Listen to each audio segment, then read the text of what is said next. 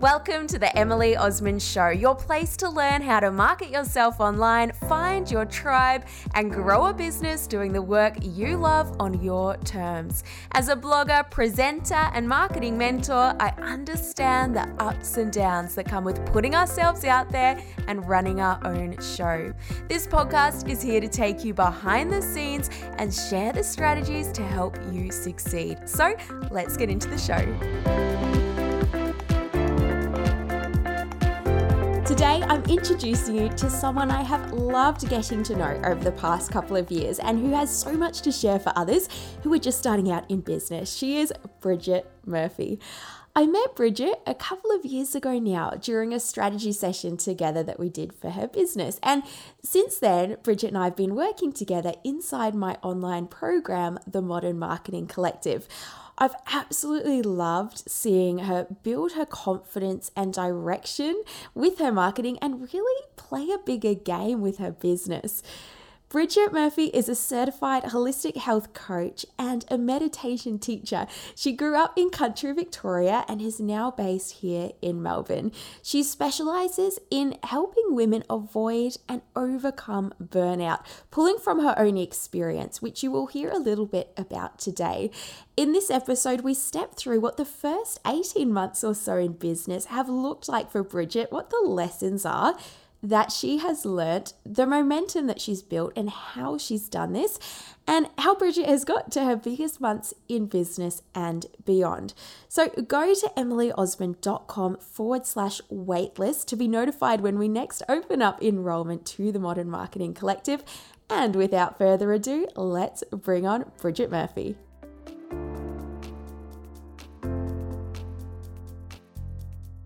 I'm so excited to sit down with you today, Bridget. We've worked together for, I'm trying to remember, probably almost a year now. I think so, definitely close to. Yeah, inside the Modern Marketing Collective, and I've loved working with you. And we've just kind of had a discussion around the last probably 6 months or so. Mm-hmm. We've both seen the momentum in your business, which is why I was like, I have to get you on the podcast and let's chat about it. But I also wanted to start off with a pretty serious question about your accent, because I know that it is just to break the ice. You have a thing about your accent. I think it's awesome. You previously were a classroom teacher. I was. And you got quite a few questions. So maybe let's just introduce yourself. Tell us a little bit about you and about your awesome accent. I am Bridget Murphy. I'm the owner of The Truest You, and I am from Australia, born and bred. I think that's just some of the country in me coming out, but I do not have an accent. I don't think. Maybe I just don't pronounce my words properly. But yeah, I'm a holistic health coach, and I really work with women to help them, I guess, avoid and recover from burnout, which I think is so prevalent. And a lot of us are really good at doing everything for everyone else, but not really prioritising ourselves. So it's a really big passion of mine, and just to help people live more mindfully rather than on this constant hamster wheel of being on autopilot all the time. And where did Bridge that interest come from in terms of what you're doing now? Because you didn't kind of leave school and then launch the business. I'd love for you to share kind of what got you to where you are now and where it all started. Okay, so at school, it's funny, I loved business development, health and human development, and food tech. So they were my passions really early on. And then I took a gap year and I started my teaching degree and then went into primary school teaching for, I think it was 3 or 4 years in total. I went straight into that. I was junior school leader. It all went off really quickly. And then I noticed myself start to fade. Things that I found really easy became really challenging. So reading, writing, things that are obviously critical as a teacher.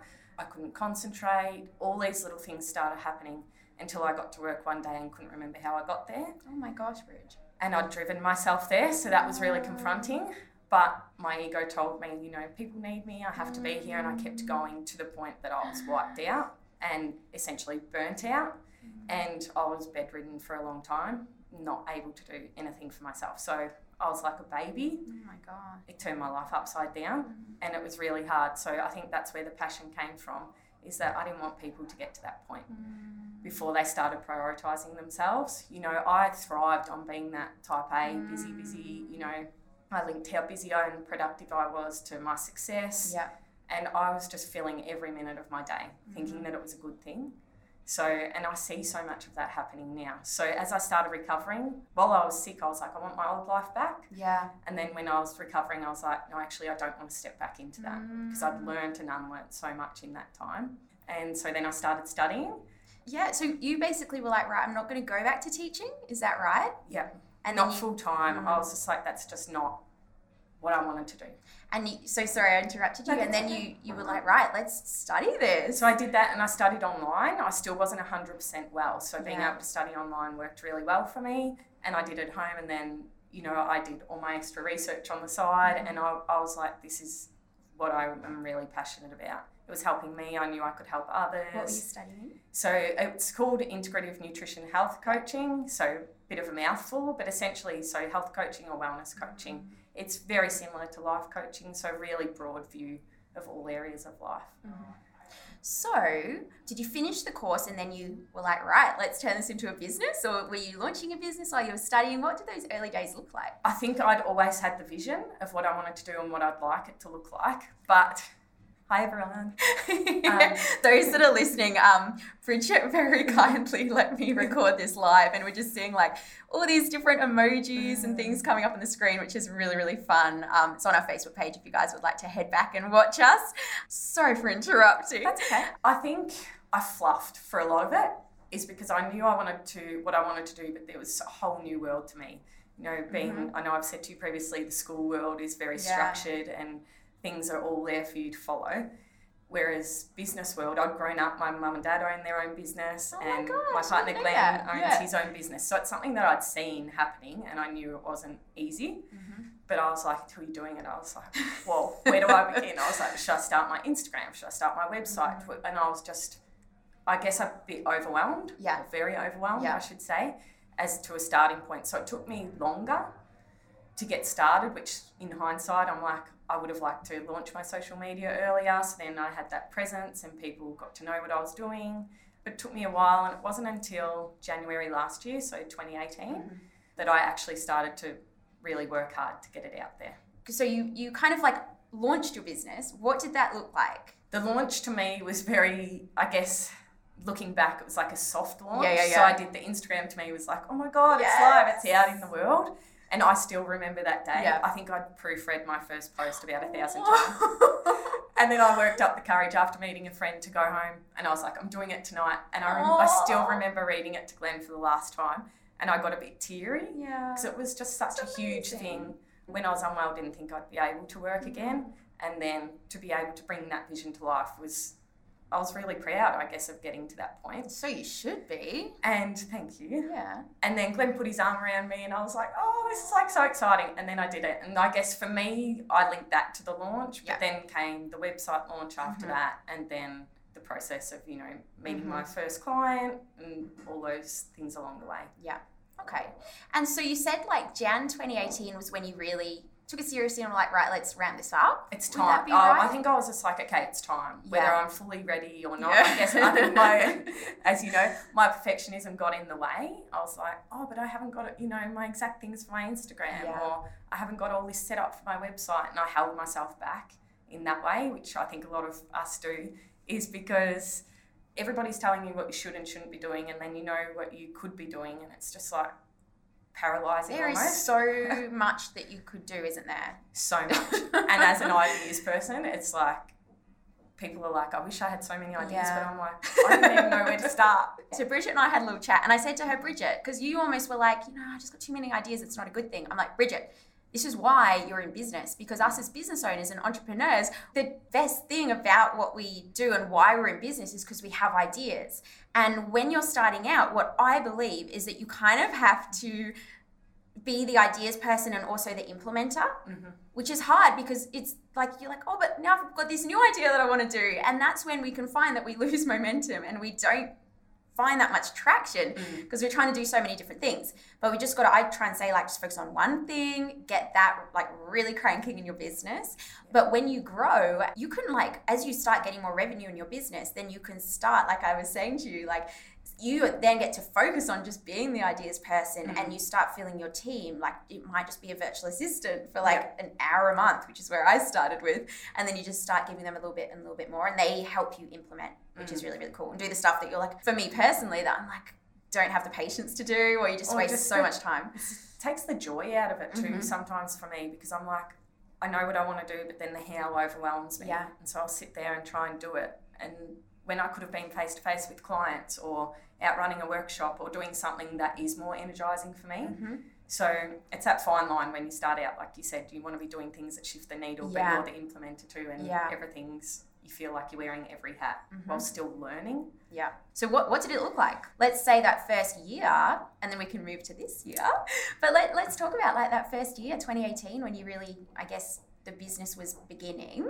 How did your first few clients find you? What were you offering versus maybe if you compare it to now? Because I know that you're still evolving, as we all are, in what we're offering. And can you tell us like a bit of an overview of that first year? So I guess it was slow to take off, which I know would happen, but then, you know, when you launch and you're so proud of it, you're like, hello, everybody. I was like, does anybody value what I'm doing? Does anybody understand? And I guess I lacked confidence in talking about what I was doing too. I think in my mind I'd sort of, I don't know how to say it, but made myself smaller. So I was like, people were asking what I was doing and I was having trouble explaining it. So then they sort of felt awkward and then it just get shut down. And so I guess that was a barrier in the first year. And it was just slow. Like I would sit there some days and be like, refresh my inbox, anybody. And I was like, still nobody.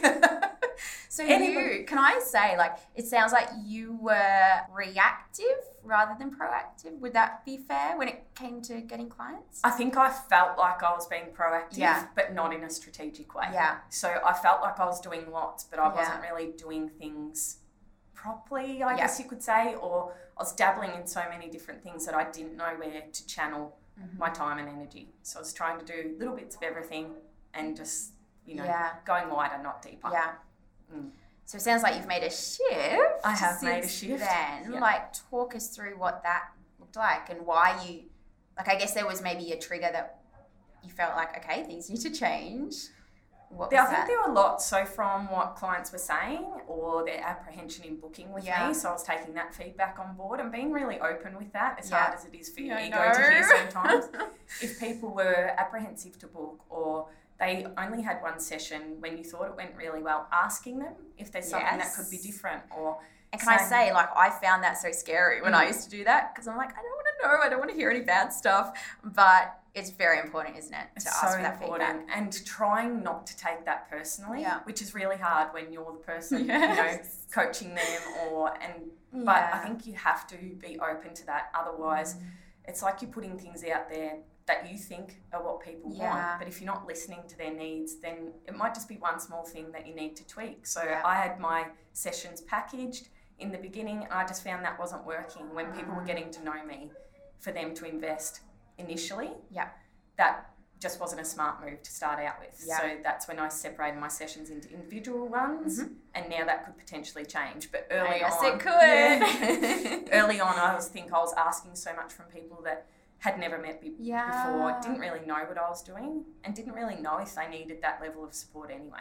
For those that are doing the same thing, maybe when you're just getting started or when people are quite new to finding you and working with you, maybe rethink if you are, and this was what you were doing, Bridget, like offering up front, like, hey, work with me for like 4 months or put down this investment and let's work together. But what is quite smart to do is give them a little taste, which is like a low investment for them, but it's like a chance for both of you to check if you're the right fit for each other. And it could just be that initial session together, and you don't even have on your website like the other packages that you offer, which is kind of what I suggest. You don't want people to land on your website and then get overwhelmed with like, what package do I choose? Just make it super clear and obvious. This is the first step for them. And then it's almost like what we call like the back end offer or the upsell or the progression for your clients, that when they work with you, it's then like, awesome. Well, the next step for you might be this great package that I've put together and could work really, really well. Which is then once they know you, they love you, they trust you, it's an easy, and they kind of an easy yes. And that's where I found the 30-minute complimentary discovery chats have been really worthwhile, in that sense that people can say, like, meet me if they haven't before, even though it's over the phone, just have a chat and be like, oh, that's what she could support me with, or that's what it's like, because people think, what will I talk about for the initial session for 90 minutes or for 60 minutes for a follow-up? Like, what will I talk about? It'll be awkward. And then everybody leaves and they're like, that went so fast. Yeah. So for them to have a taste of what it can feel like to be in that safe space where you can be vulnerable, not wear a facade like I did for a long time and be like, oh, I'm fine, everything's great. And just lay everything out on the table, I think is just like they leave just feeling a bit lighter even after that. Yeah. So that's worked really well for me. Let's move into, we were kind of looking at what the shifts were that you made when it came to marketing, and we just like mentioned that this year has really been like a build in momentum for you. Could you give like those that are listening some insight into maybe some tweaks that you made in your business or your marketing and what you noticed made a good difference? So with your help, Emily. Oh, there we go. In the Modern Marketing Collective, I think where you simplify what is so overwhelming and complicated when you're starting your own business or still building the foundations, I feel that I was able to see what I had missed or where there were gaps and go back and do the work and be okay with that. Yeah. And then build my foundations even stronger. So then I had strategy behind what I was doing. Because I was sort of doing things like, I'll do a social media post. I thought it was building that know, like, trust, but it wasn't going as deep as it could. Yeah. So getting more quality from the content that I was producing, because you put so much time and effort into that. Often I would write a post and then just pop it up and then not do anything else with it, and then be writing a different blog and then be doing a different newsletter. And so I wasn't using my time efficiently, and my brand, I guess, was getting watered down. People weren't quite sure what I could help them with. Yeah. So I think the best way I could explain it would be to bring everything together and just work so much smarter. So what I am doing on Instagram. Yep. Could you share? Because I thought, like, you used to kind of put a post out there, and this is what I find with a lot of business owners.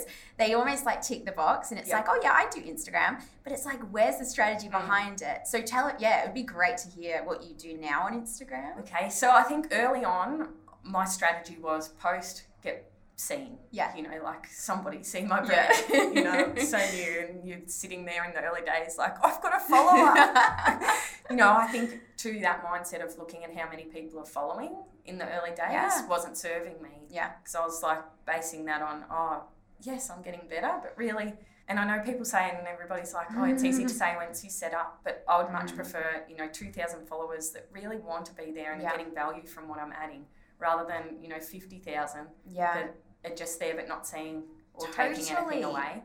So I think I've thought, am I adding value for my audience and for my community, and not just doing it for me to check that box off? I didn't know that you used to do that as well. Yeah. So I think I was just doing it to be like, and some days I still remember a post from really early on where I was like, cozy Saturdays or something. I'm like, that has nothing to do with my business. So now I'm thinking of my potential clients' pain points and how I could support them, and giving them tools that they can use to start trying and noticing a shift. And often it's things people already know. But I find my audience really like tips, things that they can take away that don't take up a lot of time, keeping in mind that they're burning out or have already burnt out. And I think also then, like I was saying, using that content to then be sent out in a newsletter or EDM, and then thanks for the tips. And then on my Facebook, and using that same piece of content, just maybe tweaked a little bit depending on the audience. So if somebody has seen it and then they see it again, they might read it the second time. Exactly. Or they can come back to it as a resource too. So I think smarter, I've got a lot more clarity, which then I think my audience and community can see too. I think that for you as well, Bridget, you were, which is like so many people, I think that you were also like a little bit unsure about how to open up in your social media. Like that you had so much to share, but like we said, a lot of business owners kind of don't know where to go. And they also, I love what you said about you changed your thinking to, okay, who am I posting this for? And the answer is it's for your audience. And what are they going to get out of this post? Please share what your Instagram is. It's at The Truest You. Yeah, The Truest You on Instagram, and Bridget Murphy. So please go take a look, because, oh my gosh, Bridget is so fantastic at the content you share now. It's so much value, and the amount of engagement that Bridget gets is really, really awesome. So what I wanted to ask is how you evolved to sharing more of yourself through your content. I don't know, was that like a thing for you? How did you work on it. And I know that you've been showing up in Instagram Yeah, stories. getting better. Early on, before I launched my business, I was never really active on social media anyway. I guess you could say sort of more of a private person, more reserved. So the social media world to me was like, oh my God, you know, I've got to actually put up that I'm doing things or be more present. So that was a barrier in the beginning. And then some other changes in showing up, I just thought if I'm asking clients to be vulnerable with me and open up and speak their truth, then I have to do the same. Yeah. I pride myself on integrity. It's a huge value of mine. So I'm like, if I'm saying to them, you know, this is a safe space, open up to it, and they come in, but I'm not doing it myself, it doesn't make sense and doesn't align with my business values. So I was like, it's up to me then to say and to show them that I have lived through what they're struggling with, that sense of burnout and complete overwhelm and anxiety. So it was confronting to do. And I guess I did fear judgment. Totally. So I had that feeling of like, oh, this is how clients probably feel before they meet me and before they open up. So I think being vulnerable was hard, but then as soon as I started doing it, people were like, oh, she gets me. Or she actually understands, because I know when I was unwell, if I went to talk to somebody who hadn't really experienced what I had, and then they're like, just do this, you're like, oh, you what really was it don't like? have Just any rest. idea. Just rest, or sleep some more, or you should be running a marathon, everything's fine. Just all of these things where you just, I would leave appointments in tears because I was like, nobody gets it. And so I think being able to not position myself, but just be me. Totally. Where people can be like, oh, maybe she actually can help me and does get it, was really important to me. So I just had to drop my ego and drop that fear, which I'm still getting better at behind doing lives and things like that. And just be like, again, this isn't about me. It's about my audience and my community. It's so good, Bridget. And like, I know when I go and share a kind of like a personal post, there's a couple of ways that I recommend doing it and the way that I do it myself. Because some people say, oh, when's a good time to share? Like, I know we've got some women in the Modern Marketing Collective who are going through like some pretty big like health challenges and that type of thing, and they've said, oh, Emily, like, I don't know, how do I go about sharing this, or when do I share it? And so first of all, I like the phrase that's like, share the scar, not the scab. So it's like, and you don't have to, but it might be more helpful and you might be in a better place to share it once it's almost like you've come out the other side to a degree, rather than sharing it when you're in it, which I've done myself. I could have shared stuff when I had really bad anxiety or that type of thing, but I wasn't really in a place to know how to share it. So now I feel a bit more like in a position to actually share some helpful things around it. And then also, like, I try and do a check myself when I go to share something from my personal life that I feel like might be helpful for other people. When I draft the post, I have to make sure that I'm not sharing it to try and get like sympathy or exactly that type of thing. I have to be like, no. Am I possibly going to help someone with this post? And am I okay if it gets like no engagement or no comments? Like, is there a reason that I'm sharing that it's not just to try and get engagement? No. Because I think you can tell when those posts come up in the feed, it's like, oh, I don't know how I feel about that. And so clear on your purpose. And like you said, being okay if it doesn't get a lot of interaction and not letting that minimise the pain that you've been through either. So I think that's helped too, is that I had healed a lot. You know, there still are times where my anxiety creeps in, but not to that point where I couldn't even articulate it earlier. Yeah, exactly. So to try and talk to somebody about it, I was like, I don't know. Yeah, I was the same. Yeah. So now that I can articulate it a little bit better, and I do know what it feels like, and I know my triggers, and I know things that can support me. Are your triggers like when Emily's like, hey, let's turn this into a Facebook Live video? To show how far I've come. Hopefully this shows my recovery a lot. But I think, you know, there's so many triggers and things are different for everybody too. So being mindful of putting those vulnerable posts out, of being not saying this is the way it is and this will help you either, because I'm so mindful of there's not a one size fits all approach, and I'm like that in my coaching. But just saying these things might help, or I have felt this way and I know that it can feel like X, Y, and Z. So then people are like, somebody gets it. Because you know that when you're struggling with anxiety or you're really unwell, but you can forget. It can feel really lonely. Absolutely. Bridget, I've got a couple more questions. Let's start with talking about some of the wins that you've had, and then I want to ask you like how they came about and what your marketing strategy looks like now. Okay. So like, please share some of the amazing things that you've helped bring into your business this year.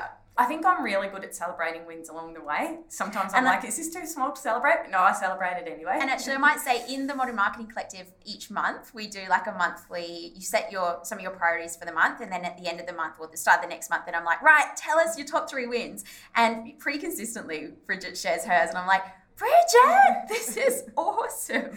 So, which is how I get to know about them, and it really excites me. So and I think it's nice to have that space to be able to celebrate, because it's something that I'm passionate about in coaching too, is that we have to celebrate what is working well. Otherwise, we get bogged down in what more we can be doing all the time. Yes. I almost need to start commenting on those posts myself. Otherwise, I'm like, right, what's next? I'll hold you accountable. Yeah. Or we work towards something and then we get there and we shift the goalposts. So I'm constantly chasing them. So anyway, I've gone on a tangent. Very guilty of that, actually, yeah. I think a lot of us are in business life in general. Yeah. Like once I do this and then it's like, whoa, now I've just set myself 10 steps ahead and I'm not ready to be there yet.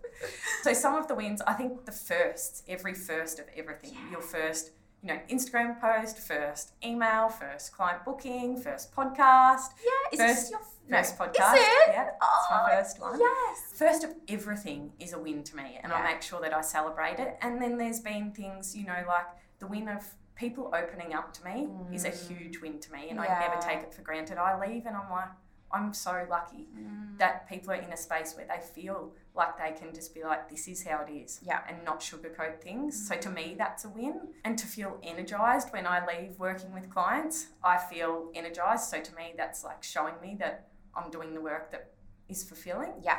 Other wins would be having meditations featured on the Bloom app. Yes. Which was a big one, but that's where imposter syndrome creeped in and I nearly didn't do it, but I'm so glad I did. So having meditations on there, being invited to facilitate coaching sessions in the corporate space, that was a huge win to me, because I know, I told myself the story that, I guess is probably a good way to say it, is that I wouldn't be able to get there on my own early on. So to be able to do that has been amazing. So some of those are with Well and You and Mallow Bar in the city in Melbourne. So, and I love them. Often they're 20-minute back-to-back sessions and so much can happen in that time. So they're big wins. What else? Another one was that you're invited, and you couldn't make it because of dates, but you were invited to be like a featured speaker, weren't you, at this amazing event? To run the meditation for a Bloom talk. So there's more to come in the future. Yeah. They're called Bloom Talks, and hopefully I'll be able to make it along to one of those as well. I think running workshops and getting those to the point of filling up. Can you tell the listeners what you told me about in your first workshop when your lips stuck to your... Yeah, I can tell you that story.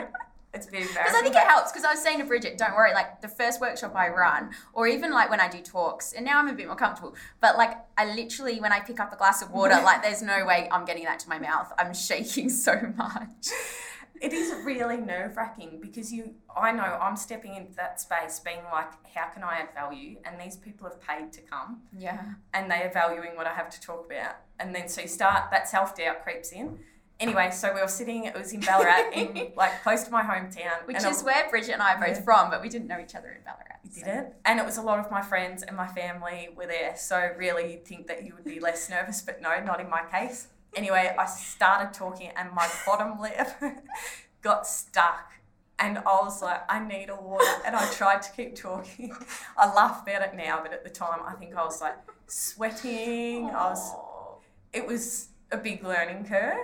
And I think it's being okay with that and being like, okay, it's all right. Nobody's judging you. People didn't even notice. Yes. But starting there and being okay with doing it again, I think was a big challenge. Yeah. And then the whole idea I know we were talking about is selling tickets to events. Like things like that can put you off taking the next step in your business, I think, because it's like gets to the Thursday and your event's on the Saturday and you're like, I'm going to have to cancel it. I know I've said to Glenn, my partner, on several occasions, I'm cancelling it. I can't do it. Nobody's coming. But I guess, and it sounds really cliche, trusting in that process and backing yourself and being okay if, only half the people did come. Yeah. But it always works out. Yeah. Like a couple of things around that with the events, like we spoke just before about, hey, let's get a plan around those and put them in the diary and start, because Bridget has now people being like, hey, when's your next event? And so I suggested, why don't you put together like a wait list? Then it's like, oh, no worries, I haven't released dates, but hop on my wait list and you'll be the first to know, because then you capture those people for interest.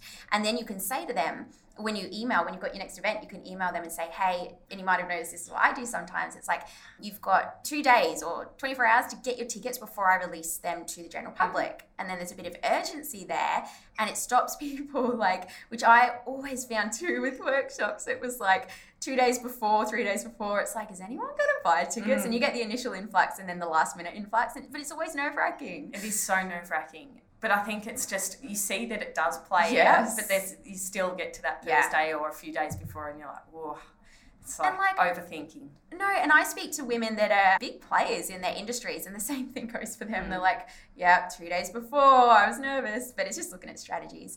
And then the other thing I wanted to pick up on, Bridget, was that you said at the start, when you were running your events, you, I guess, felt like you had to add value and you had to get other people involved. And now it sounds like you're more confident that, like, hey, no, I'm enough to put this event on.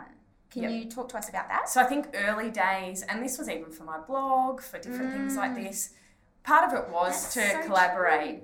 And I was connecting with different people in the field and people that I really valued. So I'm like, these people, I want my audience to know these people. But then when it came to workshops, I guess I had an apprehension to run them on my own, because I don't know if it was that I'm not good enough, or if it was a confidence thing of like, what if I don't know what to say, or if somebody asks me a question and I can't answer it. All these, irrational things, but they come to mind. So I would, buddy up with people, and most of those went really well. Some didn't, so I learnt lessons along the way. And I think I eventually got to a point where I'm like, I'll just try it on my own. So I started my women's wellness circles, and they went really well. And I realised that you don't have to overplan everything to the minute. Like, I would have so much in there, and then I'm like, it's not what people want. They're not coming to be overwhelmed.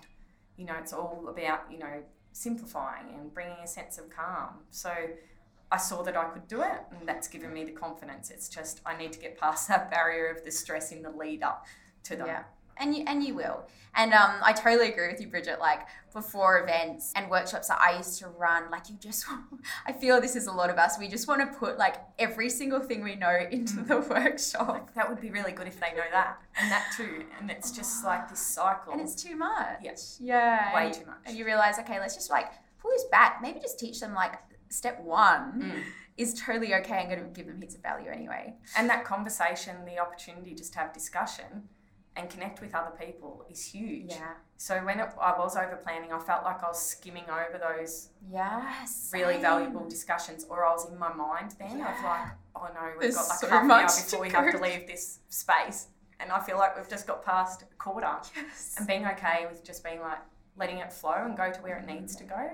And I think like that's like a great takeaway for those listening too, and for myself and for Bridget, like that for events. And I think in-person events are so powerful, aren't they? And for those of us that run them in our business, if that's something that we get energy from running and we love being there, which I think we both do, it's actually thinking, okay, well, maybe I do need to factor in, which we've both realised, factor in some time for conversation, maybe some time to let people kind of like think and start implementing, rather than thinking, which I used to do, it's like 3 hours of let me just talk to you and tell you as much as I possibly can. Yeah. So it's kind of good to notice that, I think, and what people really want too. Mm-hmm. So it's good. So I've got a couple of last questions for you, Bridget. So one of them is just what's ahead for you? What are you working on, and whatever you'd like to share with us in terms of maybe like where the business is at now and what your focus is, and maybe some of the bigger picture things? Yep.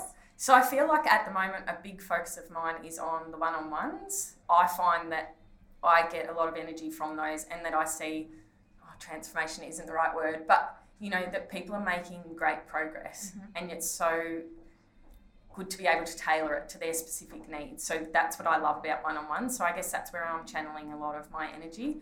But like I said before, lots of ideas and there's lots of possibilities. So I would like to keep doing work in workplace wellbeing, whether that's in the corporate sector or possibly in schools, because I'm so familiar with that space, and teacher burnout is a thing, even though, you know, 12-week holidays that people rave about. And I would also, I'm thinking of doing possibly an online membership too. So being inspired by yours and seeing how that works and seeing how it could serve my audience too. So I know a lot of my community are time poor already, and it can be a barrier for them to work one-on-one with me, to get to the office, or to, find time that they can carve out. So to be able to impact them and for them to feel like they're prioritising themselves and making some positive lifestyle changes, I think would be really beneficial. So I think that's in the works and sooner than what I thought. Yes. Yeah, I was like, all right, Bridget, maybe like early 2020, let's do this together. We'll get your membership going. So those that are interested actually in me teaching you how I've set up my membership, I don't have a landing page yet. So go to emilyosmond.com and you'll be able to find some links that I'll get up by the time this episode comes out.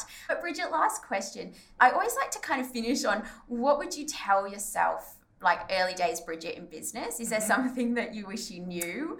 Lots of things. Okay. I think be realistic with your expectations. I think and I'm still working on it, but had such huge expectations of what I could do on my own. So I was like, I'll set this up, I'll do this, I'll make this new, I'll do this weekly. And I was just like overwhelming myself with things that if I worked 24 hours a day, I could do them. But I wasn't willing to do that.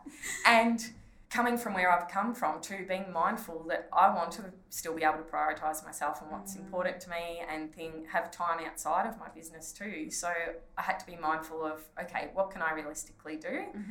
Another one has been, I guess a lesson is to set boundaries, because with flexibility in your own business, coming from a very structured profession of teaching, I was like, I could just do this then, or I'll do a little bit of this today and a little bit of that today. And I was fiddling and then procrastinating, putting off the bigger things. Oh, don't worry, we all do that. I was like, I know I need to do that, but I know I don't really know. Or I was taking forever learning how to use new programs. So I guess be realistic, have boundaries. I'm okay with seeking support and asking for help, even if it does, and that's what you've created too, asking when you're like, I really should know this, but I don't. And asking for that help and being okay. Lots of lessons, I think. But the last one I would say is to just, and I know people say, just don't compare. Like there's so many people doing, health coaches and life coaches, and you're like, oh, they're offering this package, or they're doing this, or they're only charging this much, or they're charging, 4 times what I am. And you get so lost and lose perspective. So being really clear with your long-term vision and just breaking it down into little chunks. You're awesome, Bridget. I've loved chatting with you. Thank you for being on the podcast. My pleasure. And agreeing when, just before we started recording, I'm like, hey, you want to do a Facebook Live with this? So the Facebook Live video is at my Facebook page, Emily Osmond, if you want to check us out. And Bridget, where can everyone find you? So on Instagram, at The Truest You, on Facebook, at The Truest You Health Coaching, and then on my website, thetruestyou.com.au. And there is a little freebie on there too, so thetruestyou.com.au/free. And there's a list of questions and a little guide so you can see if you're thriving, burning, or burnt out. Bridget's freebies are awesome. I did one a while ago. I don't know if it was the same one, but I was like, this is so good, Bridget. Yeah, no, it's awesome. So everyone get on board that one. And I'll leave the links with this video as well. Thank you, Emily. Pleasure. Thanks for being on the podcast, Bridget. Thanks.